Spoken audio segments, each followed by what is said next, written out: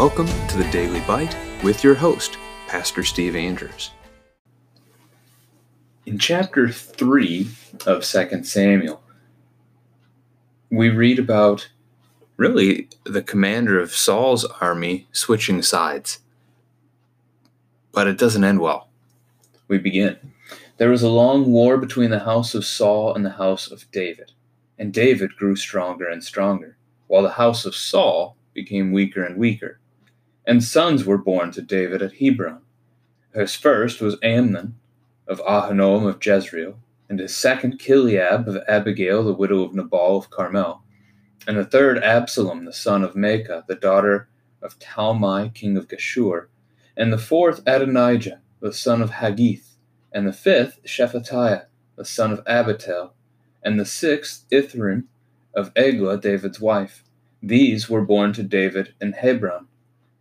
While there was war between the house of Saul and the house of David, Abner was making himself strong in the house of Saul.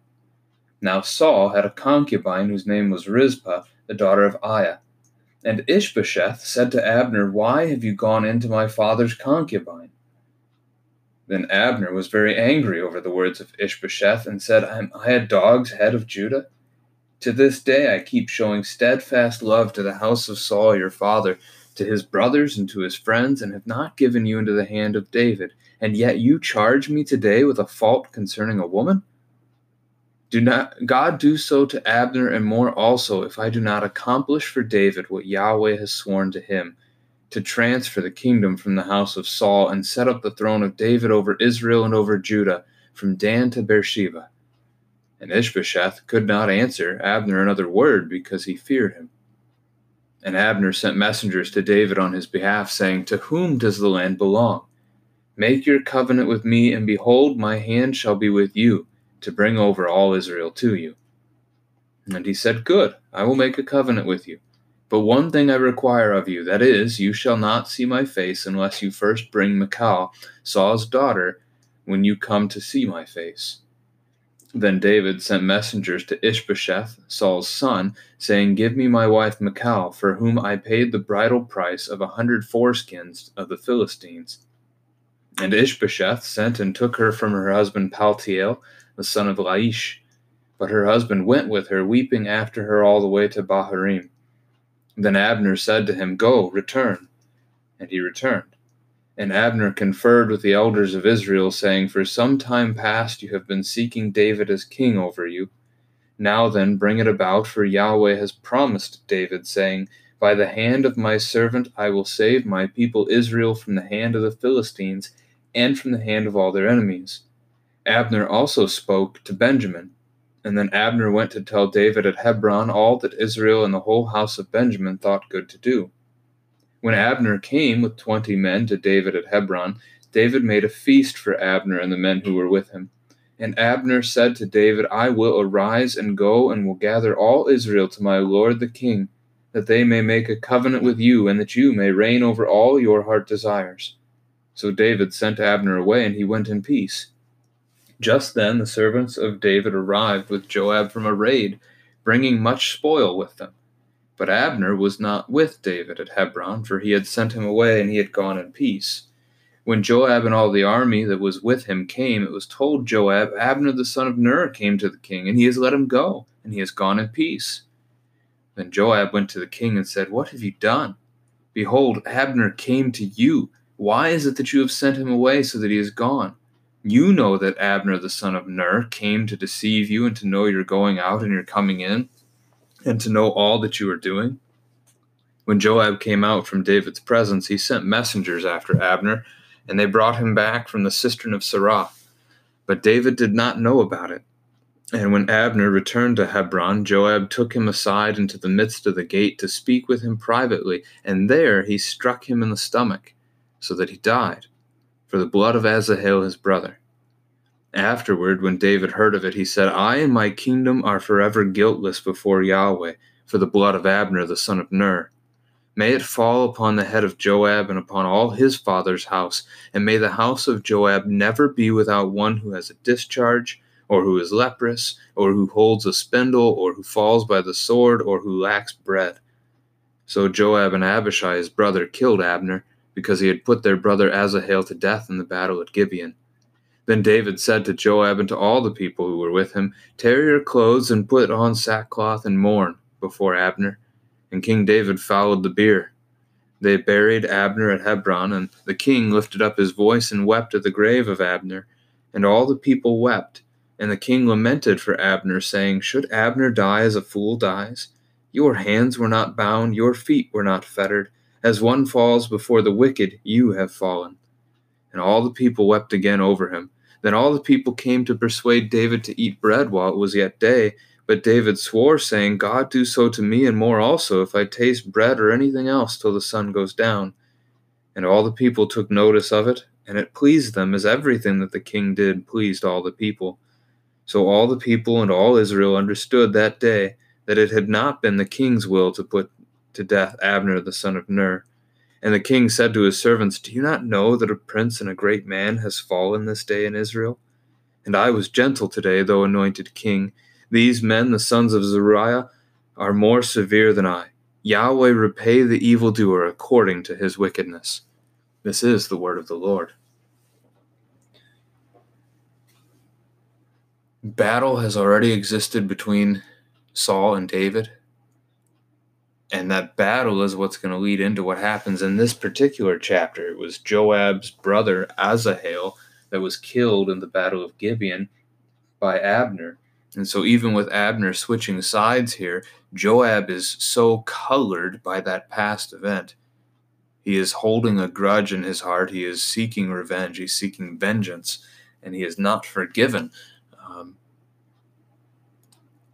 And it completely changes how he responds in this moment. He takes somebody his king has come to trust, and he kills him. Now, in verse 1, God's favor is active among the house of David, but it has left the house of Saul. This happened at the end of the book of 1 Samuel, and really throughout 1 Samuel, as God was removing his favor from Saul and had anointed David in his place. And it also says a long war between the houses, which foreshadows really what's going to happen a couple of generations from now, as David's son Solomon has a son named Rehoboam who takes over the kingdom. The kingdom is divided, and they're at war with each other almost constantly for the next several hundred years. So most of the history of God's people, the holy nation of Israel, or Israel and Judah, depending on your point in history, most of that time, God's people were at war amongst themselves. That doesn't speak very highly for really what you would call at that time the church. But that is our sin within us. In the second paragraph here, verses 2 to 5, probably the thing that jumps out more than the names of the boys would be the fact that David has 6 wives. And this doesn't count who you see in the next couple of verses, Michal coming up and being, really she was his first wife, but in this case she makes the number 7, and that's only the ones that are named. It's assuming there aren't others. Sons that were born to David at Hebron, and remember from chapter 2 that he had reigned in Hebron for 7.5 years. So more children will be born, we know that, to David later on, because we still haven't had Bathsheba, who gives birth to Solomon, who would be the future king. So the Bible never condemns polygamy.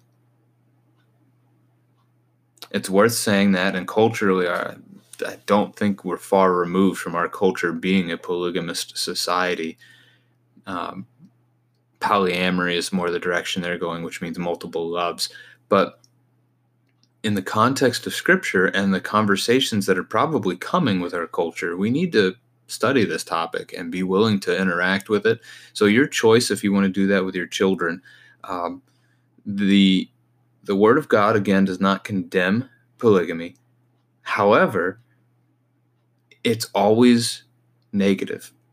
You never see an example of in Scripture of a man having more than one wife and it going well.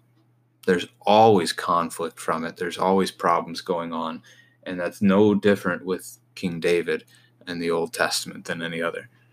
That's one thing. The practical matter that I would speak of as a man myself and as a husband myself is it's really difficult to be a faithful husband, to fulfill that vocation, to care for my wife above myself as I wrestle with my own sinful nature.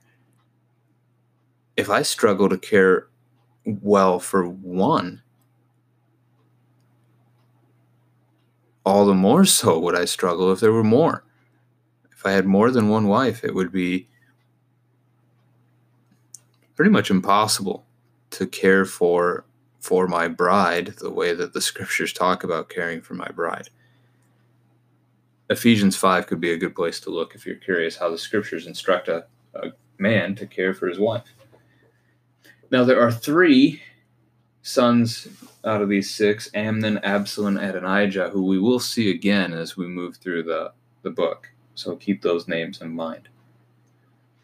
Now, as we get to verse 6 and onward, Abner had been the commander of Saul's army, high in Saul's house, and he gets falsely accused by the new king, the son of Saul, Ishbosheth, of having taken Saul's concubine for himself, and gets outraged by it, so much so that he abandons Ishbosheth and turns into his enemy.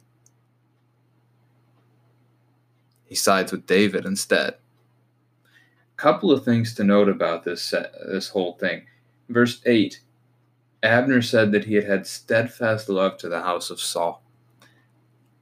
That phrase is usually used by God. God is the one who has steadfast love for his people. So interesting to see it used here as well. And then also would be the idea in verse 9 that Abner, as he is speaking there, it says that he knows Yahweh has sworn to give the land over to David. If that's the case, why was he on Ishbosheth's side to begin with? If he knew Yahweh's hand was against Ishbosheth, he should not have stood beside him. That's just reasonable common sense. So it's a curiosity, verse 9, to say the least, what Abner's speaking.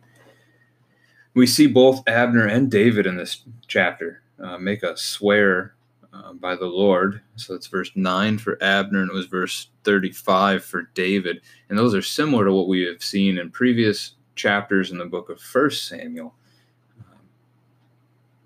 Just as an observation.